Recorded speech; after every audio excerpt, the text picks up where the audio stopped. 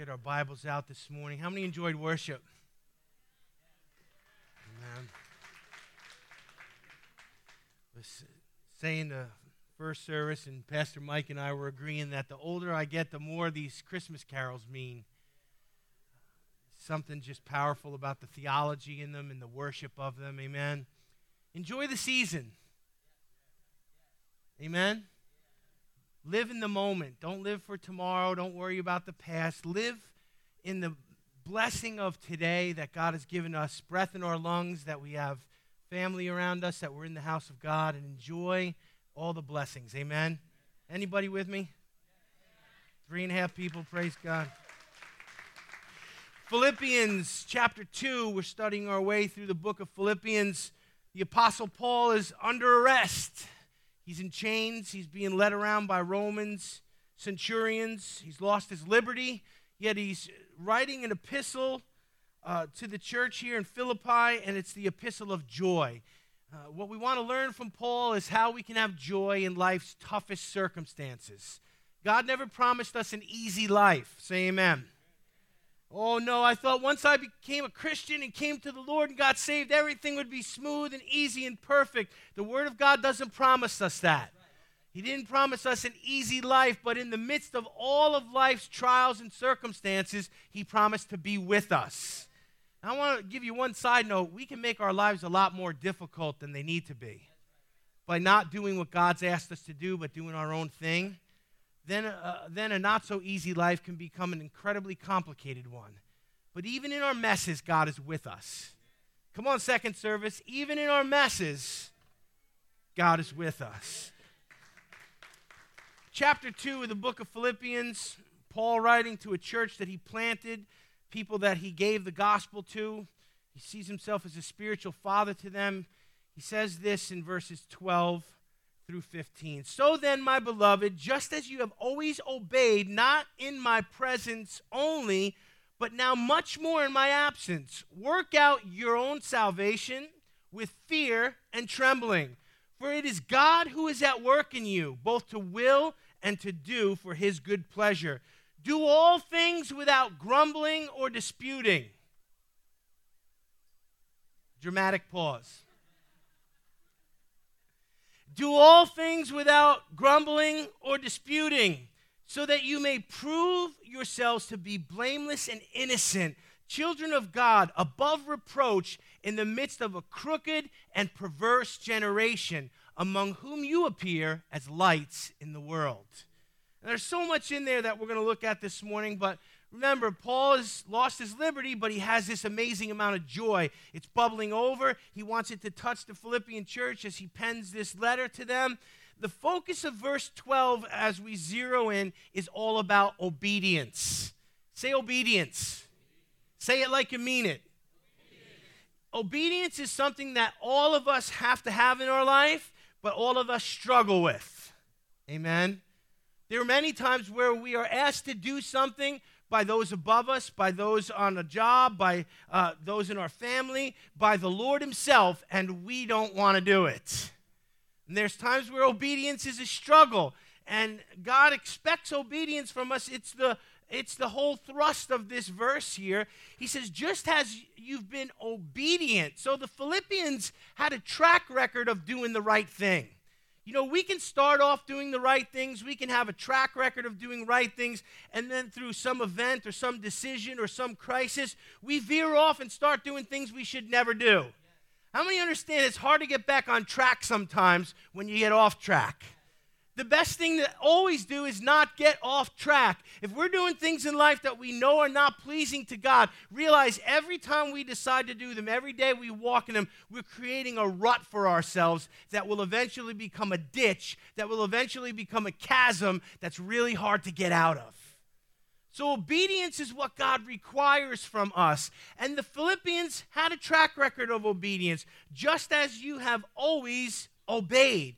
Now, he's reminding the Philippian church here and all of us today something that we need to be reminded of from time to time, and that's this. Obedience is the only way to approach and please God. Did you get that? Obedience is the only way to approach and to please God.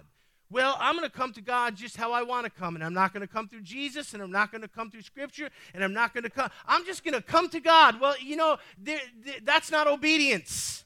And sometimes people just give God this, like it or lump it attitude. Well, this is me, God, and see what, if you can do anything with me, I'm not changing, I'm not growing, I'm not stretching, and I'm not listening, but I believe in God.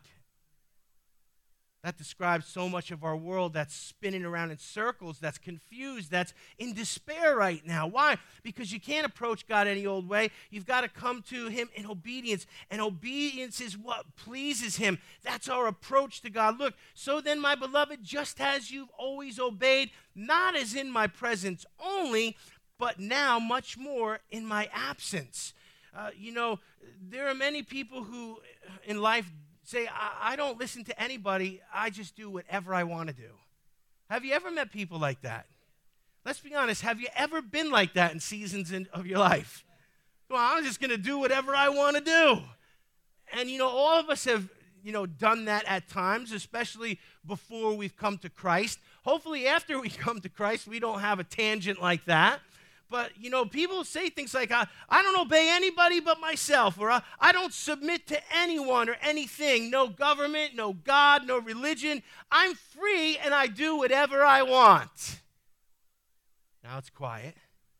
But the thing is, all of us have had attitudes like that in our heart. Why? Because they're the natural byproduct of the flesh. That's the way our flesh feels. Man, I just want to do my thing. I want to do what I want to do. I'm free. It's a free country. I'm free to do what I want yet. But there is a penalty and a price tag to every act of disobedience. And at the end of our lives, we have to stand before God and give an account of what we've done. So, these statements, I do whatever I want to do, I don't answer to anybody but myself, I don't submit to anyone, those are total fallacies on every level, and I'll show you why. They sound good, they sound bold, they sound liberating, but the truth is when it comes down to life, you have got to serve somebody or something. All of us serve somebody or something. I think it was Bob Dylan that said you got to serve somebody. God bless that voice of his. Only a mother could love it, but he was right on that account. You got to serve somebody. And you're going to serve somebody, or you're going to serve something, and the person says, well, I don't serve any, I do my own thing, nobody's in charge of me, I don't submit to anyone. Listen, the person who refuses to submit to God in life is, without realizing it, submitting to their own sinful nature and is driven by the lust of the flesh like a bondage you've never known before.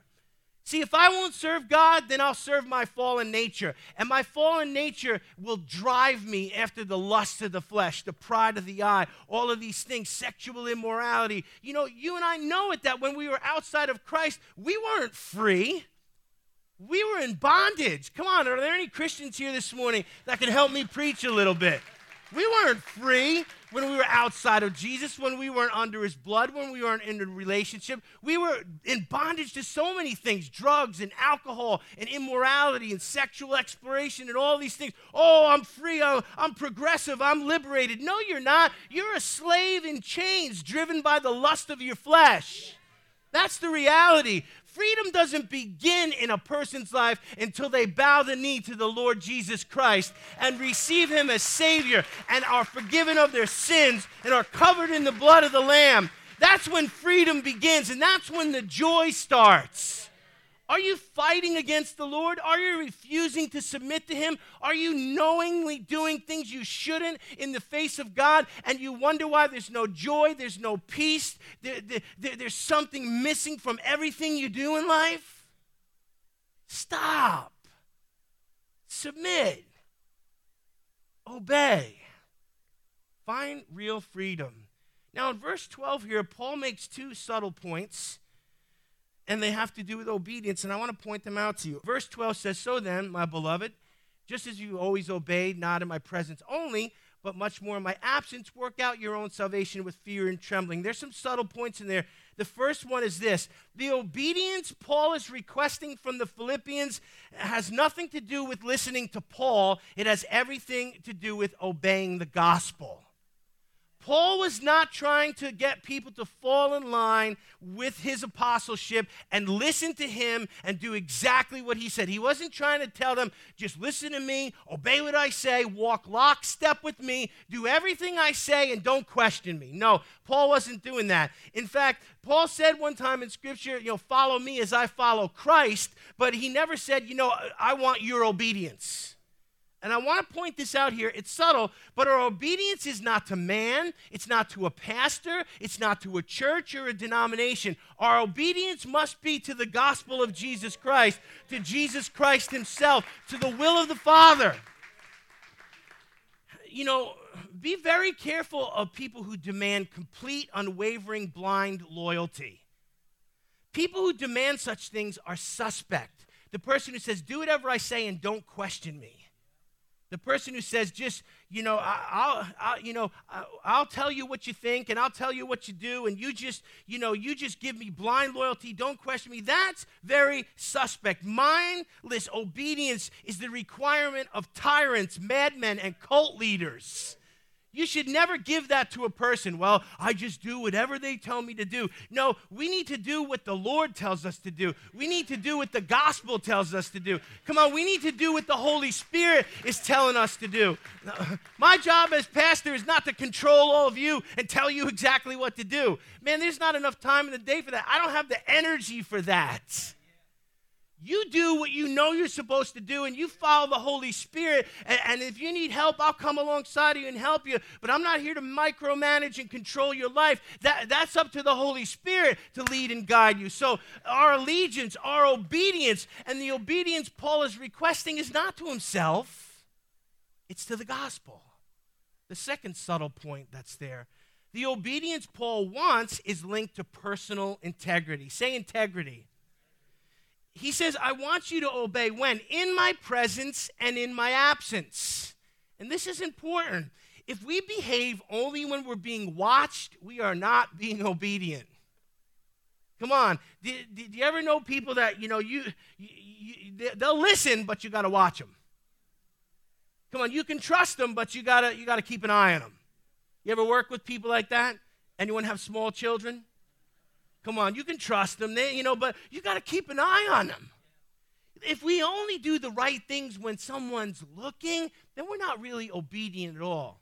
Oh, yes, sir. Yes, ma'am. Oh, yes, boss. And then they go away and it's, hey, it's party time. It's like, well, I'm going to do my own thing. I'm going to mess around. I'm going to do all the things I know I shouldn't do. That's not obedient, and that's a lack of personal integrity. You and I need to do the right things when no one's looking. So important. We all know people who act really spiritual or really together, when someone's watching or when they're in church, they're all dressed up and they brush their teeth and they carry their Bible. They look spiritual and they say Christian things like, yes, brother, yes, sister. Oh, yes, my beloved. God's looking for real people. He's not looking for a performance. He's not looking for religiosity. Unfortunately, a lot of what passes for Christianity is just religiosity. When people do the right things outwardly, but they live like they're the dearest of saints on Sunday, and on Monday they're a devil.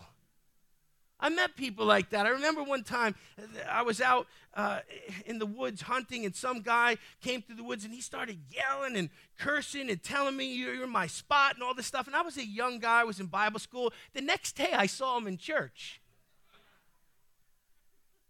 And he's walking past me, and I'm like, oh, hello, brother.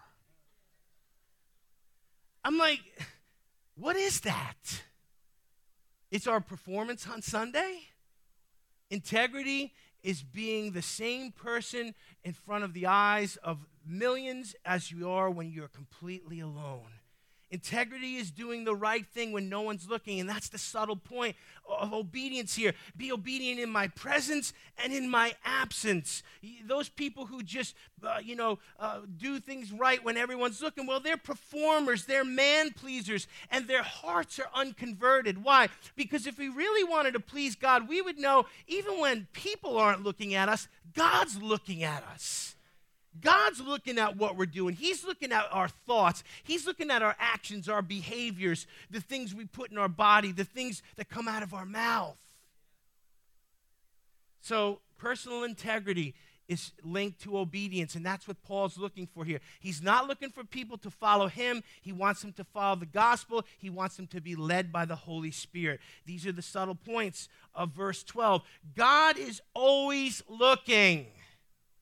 So you and I need to learn to do the right things when we think nobody's looking, to please God. Verse 12 continues. It says, work out your own salvation with fear and trembling. Now, how many have read that verse and thought, man, that kind of sobers you up a little bit? Anybody? Anybody read the Bible? Anybody know what I'm talking about? Yeah, okay. So we read a verse like that, and it's like, wait a minute. I got the joy of the Lord, Lou. I'm saved. I'm forgiven of my sins now. I have to have fear and trembling? What's that all about? Well, it's not what a lot of people think. I think this verse is misunderstood, and I want to help us to understand it. But he's telling us that as we approach him with our salvation, that, we have to do it in such a way that there's awe and that there's honor here. Why? Because we fear the Lord and we tremble in his presence. Now, I want you to understand something about this verse. You got to read it carefully. First of all, it's work out your salvation, not work for your salvation. Let me say that again because it's important that you get it. It's work out your salvation, not work for your salvation. Paul's not saying work for your salvation because that would conflict with the rest of Scripture. Salvation is a free gift of grace by God. He gives us the free. We don't earn our salvation. We don't work for our salvation. God doesn't say, okay, you're a candidate now. We're going to sign you up. We're going to see if you can earn salvation. Oh, you blew it. You didn't make it. Well, I guess you don't get to go to heaven. No, salvation's a free gift. And you and I should be excited about that because if there's any way we could lose it, we would have lost it already. Amen? So it's not we're working for our salvation. God has given that us as a gift of grace. But you got to understand the other part of that is that, you and I are working out our salvation. What does that mean? That's where the fear and the trembling comes in. See, working out our salvation means when we get the gift, as we unwrap it, we implement it into our lives properly. You and I have been given a gift, and that gift is called salvation. Now, with that gift comes many small gifts. We have abilities, we have strengths, we have abilities to do things and spiritual callings on our life. And anybody tracking me with this?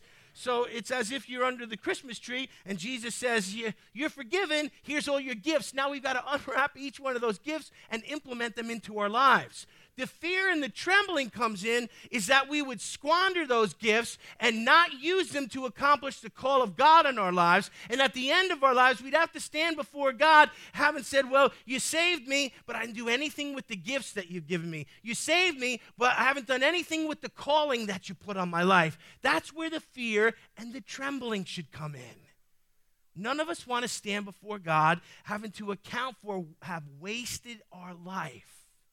Wasted our days. Are we making our days count? Are we using the gifts that God has given us? Some of us have been given spiritual gifts and we use them in the world to make money. We use them in the world to puff ourselves up. We've been given gifts and instead of using them to bring people to the Lord, we use them for our own selfish, things. Every one of these musicians up here, every one of us could go make money in the world playing music, but we choose to use our gift for the kingdom of God and not pervert it or pollute it in the things of the world. Well, that's a sacrifice at times. But you see what I'm saying? When you stand before God, what did you do with the gift? What did you do with the calling? That's where the fear and the trembling comes in. If we're wasting our time, wasting our days, squandering our gifts, the fear of God should come upon us, and we should tremble because the time is coming where we'll have to stand before him and give an account. He won't say, well, you lost your salvation, but a lot of us are going to lose our rewards and not have anything to offer Jesus in the form of a crown at his feet. Don't just go through life, doing everything that other people want you to do. Learn what the will of God is and do that. Amen? So there are a few subtle points in here, this fear and trembling thing. many of us get caught up in the fact that, we just do what we're told by other people. Some of us are more compliant than others. How many people would say, I'm a compliant person, I just do what I'm told? Wow, there's like 5 people. The rest of you are heathenous rebels? How many of you say, like, no matter what you tell me, I just do what I want? Now you're scared to raise your hand. There's got to be somebody. There's only 4 people in the other group. Praise God. One guy raised his hand. God bless you. But, the thing is, some people just fall in line. They do what they're told, and that's good. But we can't go through life just doing what people expect us to do. Instead, we've got to do what God has called us to do. Someone say amen. We've got to do what God has called us to do. And if we're going to do what just people tell us to do, we're going to be very disappointed at many times in life. How many have learned in life that it is impossible to please people? Come on, if you're not raising your hand, well, you got some lessons ahead of you. Because I'm telling you, no matter how hard you try, even if you do everything they say, it is impossible to please people. Some days they're like, oh, you're great. The next day they are not happy with you. And I learned this lesson late in life, but I learned it at the dentist's office. And I had a dentist, and I was getting older, and he gives me the speech about you got to take care of your teeth, you got to take care of your gums, and you got to get regular cleanings. And he's telling me all this stuff, and I actually am sitting in the chair, and I decided I'm going to listen. Maybe for the first time in my life, I decided I'm going to do what this guy tells me to do. So I go home and I start this new regiment that I do, brushing and using the toothbrush right and flossing 3 times a day and all of these things I'm doing. And a year later, it's time to go back to the dentist, and for the first time, I'm excited to go. Because it's going to be, it's going to be one of those good checkups. You ever go to the dentist and you haven't been in years and you're like, this is going to be like medieval torture. Here we go. No, now I'm happy. My teeth, they ain't have to do nothing. My teeth are shining. I'm like those gum commercials. You open your mouth, it's like ding, I go in there, and he's like, how you doing? And I'm like, I'm doing good. You know what? I listened to what you told me, and I've been brushing, and I've been using my toothbrush right, and the thing you showed me, and I'm flossing 3 times a day. And he goes, you're flossing 3 times a day? And I'm like, yeah. He goes, what do you have, OCD? I'm like, you got to be kidding me. The one guy who should have gave me an attaboy about doing what I was supposed to do with my oral hygiene just accused me of having some sort of mental problem. And right there in the chair, I quit. I'm not doing anything with this guy. I'm not listening. I'm not trying to please people anymore, because you know what? Even when you do exactly what they tell you to do, they're not happy. Be obedient to God. Do what he tells you to do. Use the gifts that he's given you. Make God happy. If you're going to please anyone, please God. He's going to reward you for your obedience.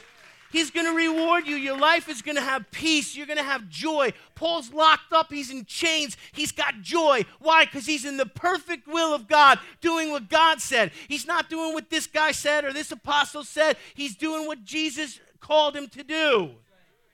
And he's got joy, and we can have joy too. You can't please people, so don't even try. Verse 13 shows us that God is at work in all of us, and this is an important text. Each one of these verses is so powerful. I think I could spend a week on each one of them, but it says here in 13, for it is God who is at work in you. Who's at work in you?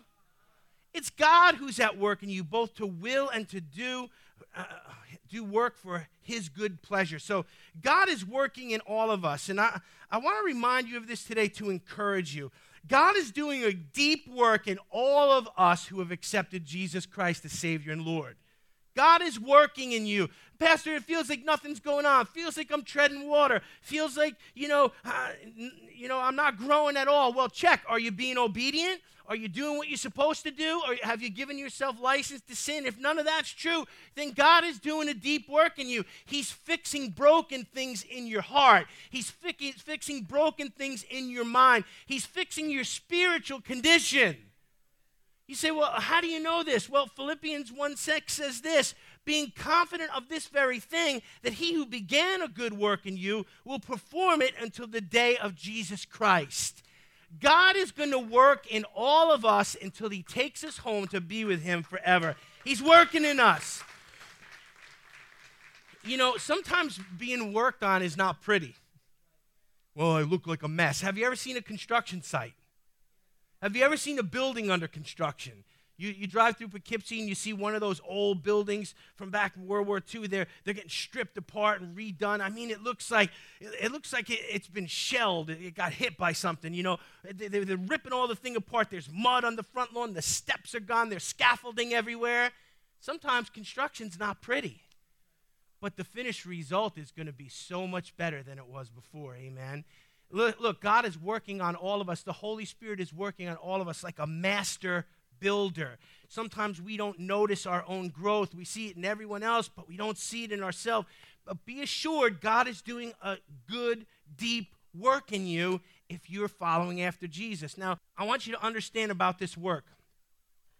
This work is the result of the Holy Spirit working from the inside out on us. It's not the process of outside in. Let me explain to you what I mean about that. Religious people or spiritual people or people who just like to look good in the eyes of others will change exterior things about themselves so people think they've got it all together. They'll cut their hair. They'll change the way they dress. They'll lose some weight. They'll present themselves in a certain way. We've all seen people like this. Maybe we've even done it ourselves. In the business world, you got to dress for success, they say, right? You don't show up to an interview with ripped jeans and a white T-shirt with a mustard stain on it. Hello? No, you do? You show up like that? Did you get the job? I don't think so. So, we understand this exterior. If we look good, if we look like we got it together, if we have some form of, people look at us and go, oh, well, this guy's, normal. We figure, we can fake it till we make it. But the truth is, God doesn't work on us that way. He doesn't just change the exterior. It's not like, well, cut your hair really short, Rick, and put some clothes on that match and carry a big Bible. Look really spiritual. And then think, well, I've got spiritual growth. It's an inside-out process that God does. The Holy Spirit works on the deep things inside us. The broken things, the bad attitudes, the hurts from growing up, the dysfunction from our families, all of these things, the broken stuff in us, the places where we just quit on ourselves, where we quit on God, where we decided, I'm going to give myself license to do all kinds of things that are going to destroy me. And the Holy Spirit is working from the inside out, from the inside out. And you know what? When God changes the inside, He changes the heart, and He changes the mind, and He heals the spirit, then the exterior begins to look different. Then people can see that something's changed and it's real. When Moses went up the mountain to get the law, he went up there and he was in the presence of God. And when he came down, the scripture chronicles that he had the Shekinah glory of God on him, that he was literally glowing when he came off the mountain. And the people saw him and they were like, ah! They were scared of him.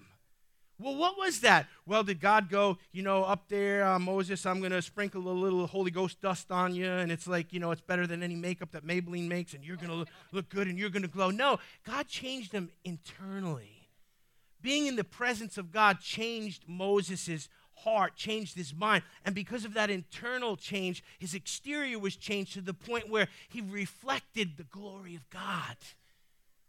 We got to get this today. It's not an external facade. It's not a religious performance. It's not us pretending to be Christians. It's not us using Christian words. It's us being in the presence of God on our knees before Jesus till He changes us from the inside so that people can see Christ in us on the outside, so that we'll become spiritually attractive to others. Is the church spiritually attractive to those on the outside? What does the world think about the church? They're just a bunch of hypocritical, judgmental. You hear it all the time, what they call us. Well, I'm not coming to church. It's just full of hypocrites. Well, we got room for one more. Why don't you come in, and maybe Jesus will save you. And then, a lot of it's excuses, but the thing is, God wants to work on the inside, and He is working on the inside.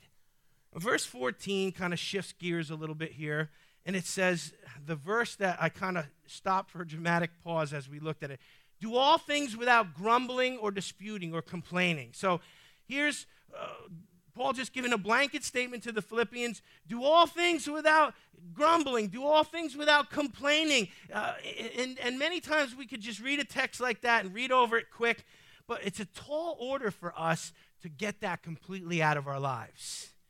Some people think complaining is their spiritual gift. Well, since I can do everything better than everybody else, every time I see something that's not done the way I would have done it, I'm going to complain. And that's my gift to the body of Christ. Please go to church somewhere else.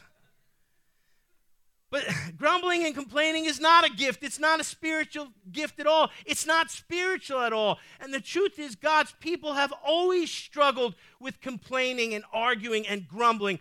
Just look at the children of Israel when they got led out of Egypt. What's almost the first thing they do? As soon as they were freed from slavery, they started complaining.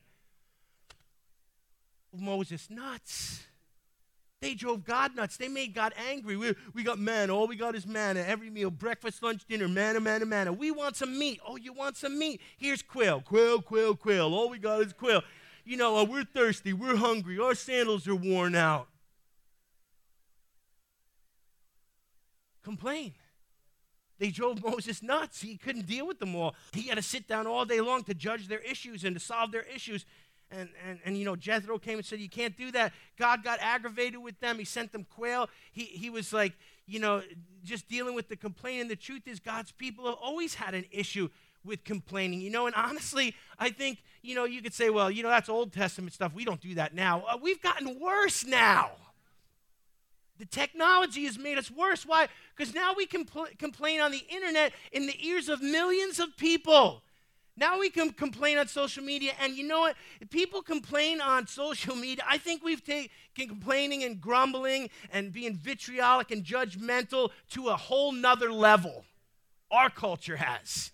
You say anything on the internet, you say Jesus loves you, you're going to have 10 people laugh at you and say things, call you out, there is no God, you believe in a fake this and that. Some people will just give you a little laugh emoji. You ever see that? They laugh. Ha, ha, ha, ha, ha. What's ha, ha, ha, ha, ha? That God loves you. You know what the problem is? We've taken it to another level of complaining because of the it's anonymous now. You know, you can say something to someone and you don't have to answer to them. Back when I grew up, you said something about somebody, and all of a sudden, you open the door. Hey, you said something about me? Come outside. No, I don't want your kids to see. Come behind the bush here. No, we don't do that anymore. Could you imagine some of these people who that you're misogynistic, narrow-minded, religious, you know, and all of a sudden you're up at their door, knock, knock, knock. Hey, it's me. Misogynistic, narrow-minded, legalistic. Come out here. Any other Italians out there? Now people just say what they want from the comfort of their mother's basement, eating a Hot Pocket in their underwear. Right? And we complain and say things about people. I'm telling you, when I grew up in school, you said stuff, you talked smack about people. There was times there was somebody in your driveway standing there waiting for you to come out and fight. I remember it. I don't want to get too much in the flesh. What I'm trying to make the point here is that, you know, we complain and we've taken it to another level because there's no accountability and people just say stuff. God's Spirit is trying to work in us to root that grumbling and that complaining and that disputing nature out of us. You know, you say, well, come on, Pastor Rick, those guys in the Old Testament, the Israelites, they complained so much. No way that we complain as much as them. You know, you might think that, but I want you to realize something. They complained in the hardship of the desert, and we're complaining in the lap of luxury. I'll say it again. They complained in the hardship of the desert. They were out in the desert. There's no air conditioning. They didn't have any cars. They had to walk everywhere they go. Their sandals were wearing out. They had sand in places that I can't talk about on Sunday. They were just having a rough time out there. If you think it's easy, man, I like to bring you out to the desert, you know, with this much water. You got to walk 50 miles, and then maybe there'll be, you know, we complain and we got everything at our hand's reach. In the lap of luxury, in our comfortable homes, driving our cars with 2 and 3 houses on vacations and all this stuff. And we complain and grumble and fight with one another. And God says, it's not for my children. That's the way the world behaves. My children have to be different. We have to get that grumbling and that complaining out. We've got to be thankful for what we have. We've got to be thankful for all the conveniences and the gifts and the food and the heat and the roof over our heads and the Christmas presents under the tree and the nice cars that we drive and the jobs that we have. And I can go on and on and on and on. I've been to third world countries. We've been there together, Lou. We've walked into houses that had nothing. A dirt floor with a pot in the middle and a machete and a calendar. That was it. And these people were so happy, it blew my mind. And here's the Americans. I need food. I'm hungry. Where's my sunscreen? And I lost my slippers and my sandals are gone.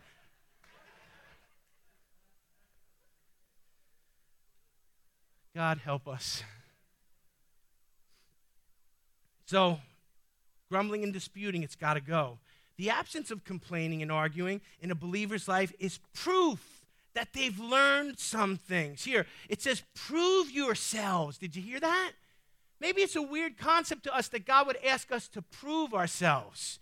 Well, you dress nice, you carry a Bible, you show up for church, you say you're a Christian. Prove it. What happens when the world says, prove it? What happens when heaven says, prove it? Prove yourselves to be blameless, innocent, children of God, above reproach.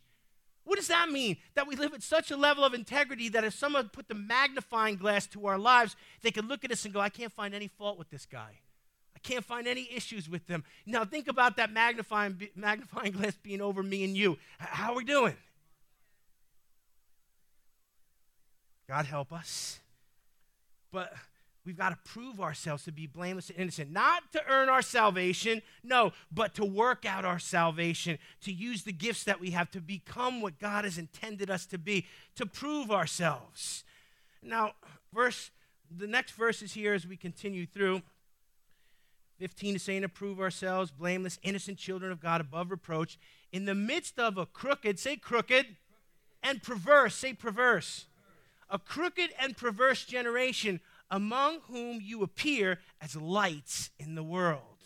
So we got to get the complaining out. We got to get the disputing out. We got to do the right things when no one's looking. Have integrity. We got to be obedient to God and use the gifts he's given us, not to earn our salvation, well, but to prove that we're children of God, to work out our salvation with fear and trembling, because we're going to answer to him someday.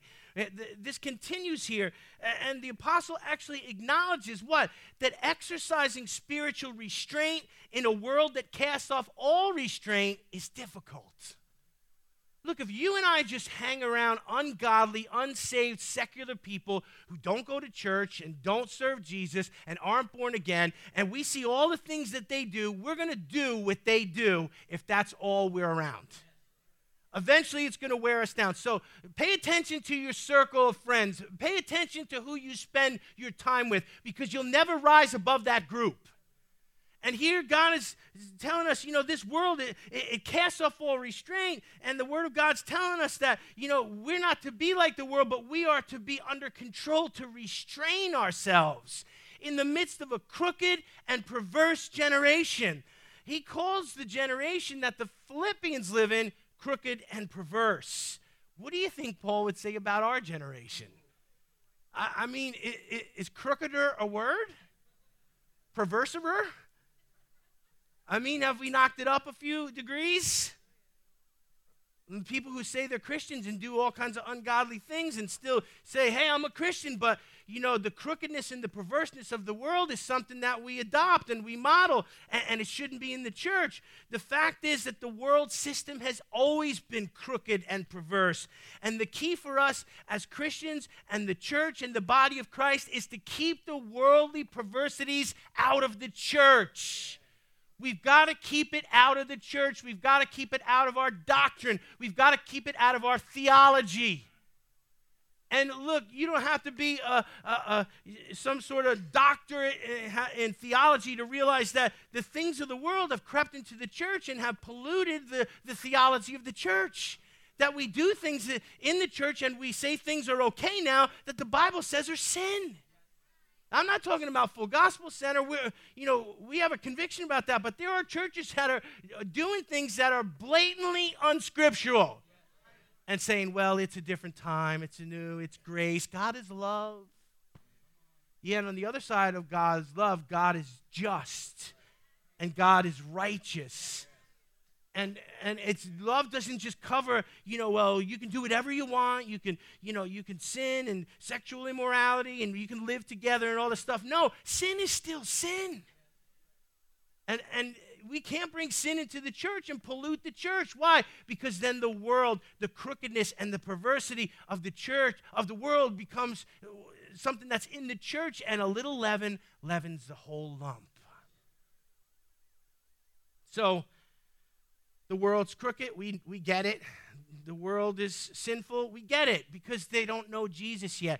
But you and I can't allow ourselves to become the same way. We've got to prove ourselves to be blameless and innocent, children of God. Listen to me, everybody out there. Young people, young men, be men of God. In a world of people who just follow blindly, people who have no authority, be leaders in the midst of your generation. Be men of God. Young ladies, in a world of perversity and sexual immorality where women are told to be sexually aggressive, be women of God. Be restrained. Keep yourself for the husband that God has got for you. Amen. Young people, the world is lying to you. Oh, do this, drink that, smoke that, it's legal now. Just put whatever garbage you want into your temple of the Holy Spirit and say, oh, I'm still a Christian. Now I'll clap for myself.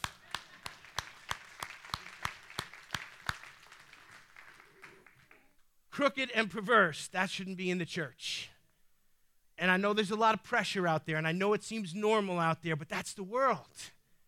Now, we're supposed to be different here, and we are different, and Jesus makes us different. It's not that we're better than anybody else. It's not that we're so disciplined. I don't know about you, but you know what? If there was no forgiveness, if there was no cross, if there was no blood, if there was no salvation, I'd be out there sinning with the best of them. If you know me, I don't do anything halfway in my life. Everything I do 110%. That's why I'm annoying. Ask my wife. If I hunt, 110%. Martial arts, 110%. Whatever I do, I give myself completely to it. Look if when it comes to the gospel, when it comes to Jesus, 110%. But if there was none of that, I'd be 110% a sinner. I want to get a black belt in sin. But there is a God, and there is salvation, and there is an empty tomb, and there is a cross to look at. And there is heaven to gain and a hell to shun. And I want to please the one who laid his life down for me. So here the scripture says to prove ourselves blameless and innocent, to be children of God. Young people, be men and women of God in a perverse and crooked generation. Why? Be above reproach in the midst of them. So what? So you will shine like lights in the world. Look what it says here. Among whom you appear as lights in the world. So very simply, you and I are not supposed to be like the world. We're supposed to be a light that pierces the darkness of the world. What good is it if the world is dark and the church is dim? We don't need dim churches. We don't need churches that are just a little flicker. We need bright beacons, bright lights shining in the darkness. A bright light pierces the darkness. You ever walk outside some nights and the sky is clear and you look up and you see the stars? Come on, anybody ever go outside? Put your phone down. Go outside. Look up. Stop looking down here. Look up and look in the sky. And you're going to see stars that are so bright. They're millions and billions of miles away, and yet they will pierce the night sky, and they are almost so bright that you can't look directly at them. That's what God's saying you and I should be in this dark world. That word lights means luminaries. It means stars. God is saying that you and I are his stars in the sky, in that dark sky, to light up the sky and to give people hope that there's a better way than just living in darkness. Stars do some certain things, and when they're in the sky shining, stars point to the vastness and the majesty of God. If you look at all of those planets, all of those solar systems, or the Big Dipper and the North Star and all of these things. I mean, if you ever just take a minute to appreciate the vastness and the majesty of what God has done just in the heavenly bodies, it's an amazing thing. If you got any spiritual, aliveness at all, when you look up there, you're like, wow, that's awesome. And then you think, what's going on in all those places? And they got Walmart on that one. It's vast, it's big, it's beautiful, it's majestic. That's what stars do in the sky. They point to the majesty of God, and you know what? You and I should do that as well. Our lives should point to the majesty of God. Stars provide light in the darkness, and that's what we should do. There's people stuck in the darkness all around us, on our street, our neighbors, our co-workers, within our families. They are lost in the dark, and we're supposed to be the light. Listen, a light in the dark will give people hope that they can move towards the light and come out of the dark. We should do that. Stars provide direction to navigate a true course. The people who navigated ships on the ocean, and they still train them to do this without instruments today, but to look at stars and get them as bearings and beacons so they can chart a course just by the stars. Why can you do that? Because a star is something that you can depend on. It will show true north. It's something that you can navigate by, and that should be our lives.